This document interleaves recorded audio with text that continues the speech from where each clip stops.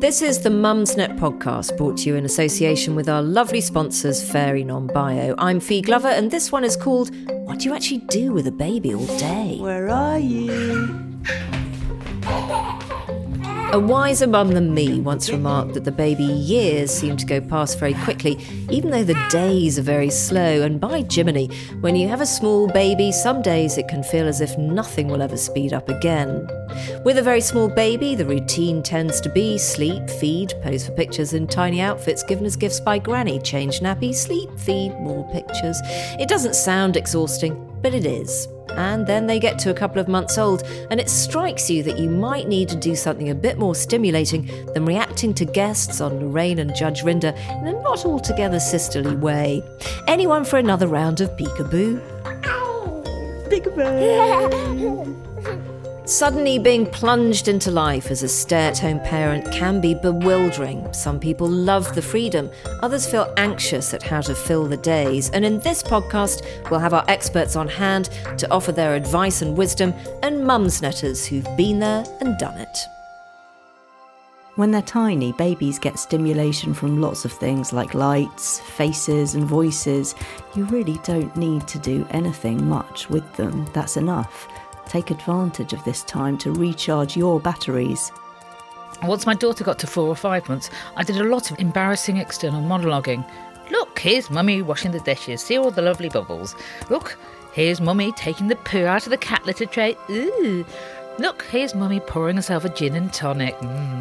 I found it broke the long hours and the silence, and even amused me sometimes. I actually found getting out to baby groups vital for my sanity. We live in a very rural village, and if I hadn't, I'd rarely have spoken to another adult. So if you can find a good one near you, then it can become a lifeline. Lifelines are important. Don't use them up all at once. The advice I wish I'd taken is that thing about just letting your batteries recharge. That is vital. However your baby has arrived in the world, there will have been some kind of chafing involved, either mentally or physically, and you're in for a marathon, not a sprint. So don't get up on day one and offer to make tea for the visitors. Just sit down, recuperate, and let someone else do stuff for you. And then you're in for the long haul. Here are Mumsnetters, Hattie, Nida and Jenny talking about how they pass the time. When my daughter was a newborn, the only thing she was really interested in was me. So we didn't have a particularly structured week, but we did get out every day. And I think that's the most important thing to do, is go out. If you're feeling rotten and feeling miserable, get out the house. It doesn't actually matter what you do. You will feel better just for getting out of the house and feeling less trapped. So we would quite often just go out and go, I wonder where that bus is going. Let's get on it and find out. And we just go for wanders and explore. Yeah, I think if you can bear it, if you can just write off the first, I would even say 3 months in your head of just trying to sort of strive for anything other than just getting to know your baby. Get yourself a good box set. Whap your boob out, get your bottle out, whatever you need to do, and make sure you've got all your food and your drink around you, so phone on you so you can scroll and look at Mumsnet and things like that and be involved in a conversation vicariously from your sofa. But also trying not to compare yourself to perhaps people that are still in your pre-baby life. So if that means kind of not going on Facebook and looking at what everyone else is up to, then, just kind of step away from that. Just take it easy on yourself. And that means putting aside any dreams of writing a novel, starting a cupcake business, or embarking on a PhD whilst on maternity leave. And whatever you do, don't judge the Orange Prize for female fiction, because that would make you a total freaking pool of idiocy. At the start, many babies just love you so much they don't want to be anywhere else but in your arms, which can even make going to the loo a challenge. And it's this weird combination of being permanently on call but not actually really able to do anything that can feel demanding and lonely. What to do? We put that to Dr. Rebecca Chilvers, a paediatric clinical psychologist. I'd say first that we weren't really designed to be on our own all day, alone with babies for very long periods of time. If you look back throughout history and in many other cultures, children are raised as part of a community with you have your extended family and a lot of social support. So we've really moved into a very difficult place in modern parenthood, at least in this country, where we've got lots and lots of parents who are lonely and struggling, doing it on their own in their own houses. So I think often it can be just acknowledging that is very difficult. And it's often also very powerful to meet another parent who says, me too. It's so important to hear that you're not the only one who can feel like that, who can feel lonely, who can feel low, or perhaps even bored at times at home. All those are very normal, natural feelings to be alone with a newborn. So here's a plan. Modest goals or no goals at all is a good idea at this stage. Get rid of any lists of things to do outside the immediate world of poo and placation and concentrate instead on what's achievable, like making something to eat. Hello, you can't have my tea, sorry. This is Mumsnetter Kate. I find that you really hang things around mealtimes. Mealtimes are almost a relief because there is a definite thing that you have to be doing at a definite time. And I think otherwise often you get that sense of a sort of acre of time opening up in a slightly terrifying way. I mean, it's amazing how much time it takes to change nappies, feed, brush teeth, give everyone food, change a nappy again, get a new baby grow on someone because it's covered in poo. All of that kind of stuff just takes an incredible amount of time. And then you get really into, you think, I'll do really kind of child-focused sort of lovely mummy stuff. Yeah, hello. And you do sort of some tickling and playing on the nappy mat and you go, who's a lovely boy? Who's a fat little baby? And get some giggles. Yeah. And then you kind of get bored of that after 10 minutes and think, and now what do we do? Often, to be perfectly honest, I try and do things that I have in my constant list in my head of stuff that needs doing. So I try and do the washing up. I try and put on another load of washing. I try and hang out the nappies. And often that means him crawling after me crying, which is just awful. And so then you stop and go, okay, and you try and make faces at them and play with them, but you can't. I think some people can, but I find it really hard to play with a baby because you don't get so much back. The cry of "Mummy, now!" in the background of Kate's world says it all. It is unbelievably hard being a one-person entertainment complex. The point of finding structured things to do in a day helps you as well as your baby. You might be doing parenting and feeding on demand in the very early weeks, but by a few months in, you probably do have to have found some kind of routine just to keep your sanity. And routine for a baby is no bad thing either. Of course, everyone will need their own salvation, and the key is working out how this totally new world suits you best.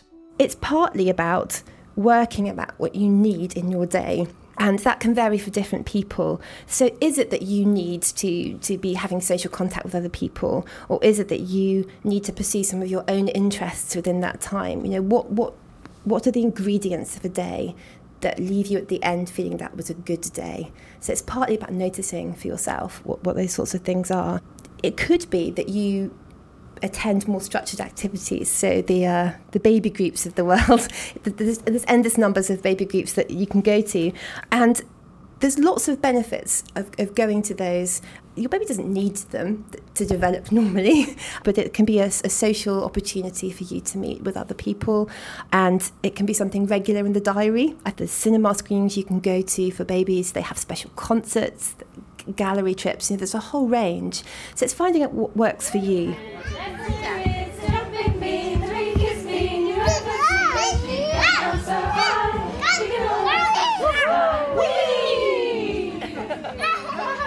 We did everything. It was just for sanity's sake. We got out of the house and we went to every play group going. If it had baby in front of it, like we did it. Baby massage, we did baby salsa, baby swimming. We did baby everything, just to get out and be doing activities and to structure the day. Otherwise, it's a long old day, isn't it? Just staying in with a baby. I'm intrigued by baby salsa. What happened at baby salsa? It was so bizarre. I used to strap her on with a sling and salsa around maracas, and I was like, what has my life come to? What am I doing? I wouldn't even do salsa like without her. It's just the oddest thing ever. My husband used to be like, how was baby salsa? He thought it was hilarious. I was like, well, she hated it and she cried all the way through it. My favourite one was baby massage because she was a colicky baby, and that was baby massage specifically 4 colicky babies. And I struggled in the other play groups because I felt like I was the only one who had a baby that cried through them all. I'd look around and people would sort of lay their baby and they were sleeping on mats on the floor. I was like, my child doesn't even sleep in like the optimum environment, let alone just right there. I know. So I really struggled with that because I just was always that one jigging my baby at the back of the class. But at baby massage, all the babies were colicky, they were all crying. And suddenly I was like, these are my kindred spirits. And I met one of my closest friends there.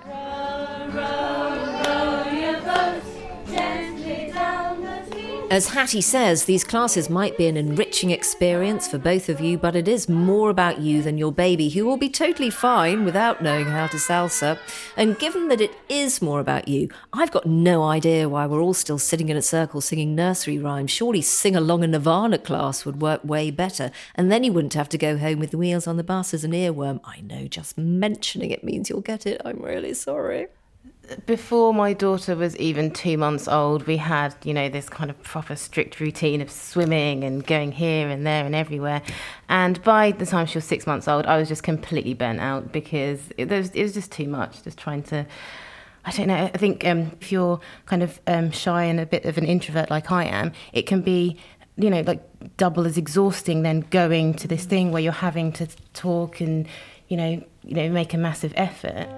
And making an effort is often the last thing you're capable of in those tired early months. You're feeling weepy, moody, even panicky, and this is all quite normal, but it is worth also keeping a check on your fluctuating moods during the day and talking to others if you feel the need for some support, not only for your sake, but also because your mood does affect your baby. So there is quite a lot of research suggesting that when you're in a temporarily low mood, when you're feeling depressed or anxious, you tend to be less sensitive to the baby's feelings. So that's definitely something to be aware of and to watch out for.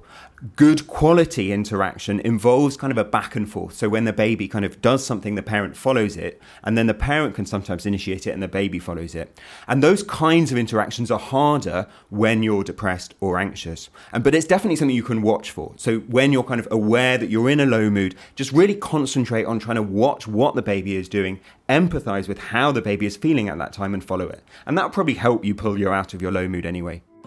The Mumsnet podcast is brought to you with the help of Fairy Non-Bio, and the help doesn't end there. They've got these new liquid tabs available, they're softest ever for the whole family. And while we're mentioning the whole family, did your partners understand how different your daily life had become?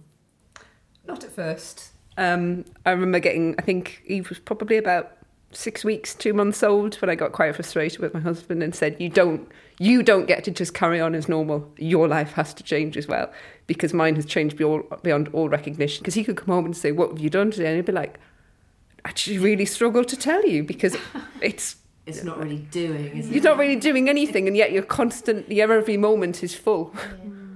I think a really good tip for dads that someone said to me is to make a sandwich for the person who's staying at home's lunch. And for some reason, I never had any food in the first few months. I couldn't make food. I don't know why. I couldn't put my daughter down, and it was sort of really low on my list of priorities. But then your resources get really depleted, don't they? And you end up sort of crying because you're so hungry by the time my other half got home. So if those very early weeks and months are about just getting through it, remembering to eat and having something in the fridge when you need to, then it all changes when your baby starts demanding a more imaginative day.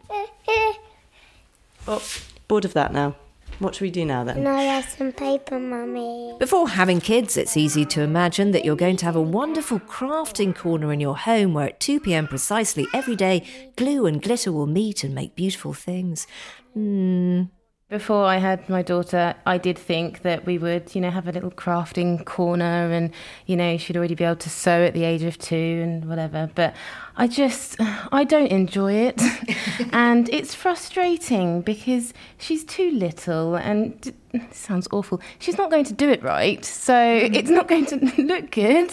And also I think if it depends on what they enjoy, because if you're kind of trying to force this activity on them, like, no, the glitter goes there, you're not colouring within the lines, no one's having fun. So what's the point? I think if they really enjoy it, then you can get them started and step back and let them carry on. Yeah, I was really enthusiastic, I think, when my daughter was way too young to be interested in craft or anything like that. Because I'd just done my teacher training, so I was throwing myself into it. I was like, we will do messy play today, get the corn flour out and the water, this is going to be great. And now I do nothing. But it's okay to be good at it as well, I think, and to enjoy doing it. I think with this new bad mum revolution, like, you know, it's like we're all sat there with a fag and a cup of coffee going, what child? Do you know what I mean? This is all right to enjoy it, and it's okay to not. Jenny, you actually had a proper involuntary shudder there. I can't bear it. Any of the messy play. I would quite happily take them to places where they can do it. There's always pens and crayons and paper around. And my daughter in particular loves drawing and will do it happily for ages. I'm not doing it. I'm not cleaning up the mess afterwards. Now, Jamie, what are you up to? Are you in bed? Just thinking Max probably needs a wee and Luther might need a sleep. I don't need a wee. It's 4:00 in Kate's house, still an hour until the next meal, and everyone's getting a bit tetchy. Jamie? Kate's partner, Jamie, has snuck off for a quick nap. That's not really allowed, is it? Jamie, what are you like? No, I'm the story. It's that stage when everyone is tired and I'm tired. And I always think there's that thing about parenting where you can only fail, you can't succeed. You know, you're patient and you're sensible and you're inventive and you are playful and you go, well, we've got this problem, but how about this? And you distract them and you are sensible about a tantrum and you're calm and you do that all day, and then you get to this stage and you want to just scream, get on the loo and don't be an idiot.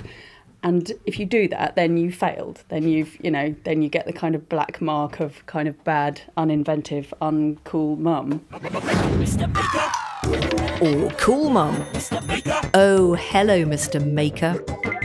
There is a fear that stalks some parents, the fear of TV, of how much and when and what. It's a hugely divisive subject. There are so many things available now to watch as well. If you are concerned, you can choose what your kids watch. I mean, what's the difference between obviously monitored if they're watching YouTube, but watching nursery rhymes on YouTube or being at a baby group? They do need downtime, they need relaxed time, they need to unwind. I found that my kids' preschool as well, they really, really loved the repetition of TV. So actually, my son, in the year before he went to nursery, I think he watched Wallace and Gromit every day. I'm pretty sure, so possibly 365 times. And actually that I would pass that on just as a piece of advice. Just don't be afraid to just put the same thing on again and again and again. Yeah. It has a really calming kind of trance-like effect, and especially on really energetic boys that you can't get to calm down in the evening. I think it pinpoints times as well for them sometimes. I mean, I know a lot of people with their first child who use In the Night Garden as a pre-bath and bedtime routine pinpoint for the child to know, oh, I know what's coming next. Sort of like me when I used to watch EastEnders at 7:30 every day and I knew that it was wine time. It's the same sort of thing, isn't it, for them? And I think it's quite holistic television now in the sense that, if it's culture for them, there are magazines that relate to the programmes and there are theatre productions that relate to In the Night Garden. So you could sort of see it as a kind of your culture, like it's culture for your child. I don't want to do the cop-out of, well, a little bit surely is absolutely fine, it's totally up to you, and not having any TV at all is one person's dream childhood and another person's nightmarish vision. So instead, here is some expert advice. What Dr. Sam puts his finger on is that TV has changed a whole lot since you or I watched it as small children. Much of it is scientifically made for young minds. So one of the things I think we have to be grateful for living in Britain is that there's a big difference between good quality TV for young children and bad quality TV. And in Britain, particularly with the CBeebies, we have a lot of very high quality, very well-researched TV that makes sense to babies and that they enjoy watching, and that is probably, we think, at least not bad for them to watch. So what a lot of CBeebies shows do very well is that they understand just how noisy and confusing the world is from the point of view of a baby. And they present these very simple, often very repetitious, with lots of space in them kind of programs, the kind of programs that a baby can watch and make sense of and enjoy.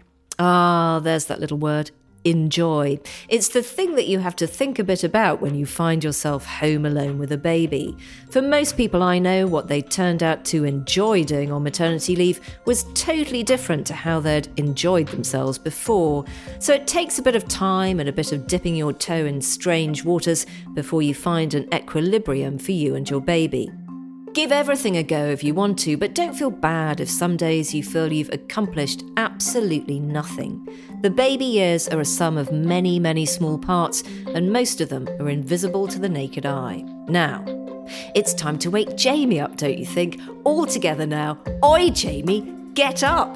We're reading a story. No, said Samuel Whiskers. Make it properly, Anna Maria. Oh, look, he's reading Maddox's story. I almost forgive you. Two rats consulted together for a few minutes and then... Relationships and How They Change is another podcast available in this series. We also have ones about sleep, baby health, making friends, and going back to work, and you can download them all from the same place you found this one. I'm Fee Glover, and you've been listening to the Mumsnet podcast. It's a testbed production, and we've been talking about what to do all day. Thanks to our lovely sponsors, Ferry Non-Bio, who made this episode possible, and most of all, thank you to you for listening.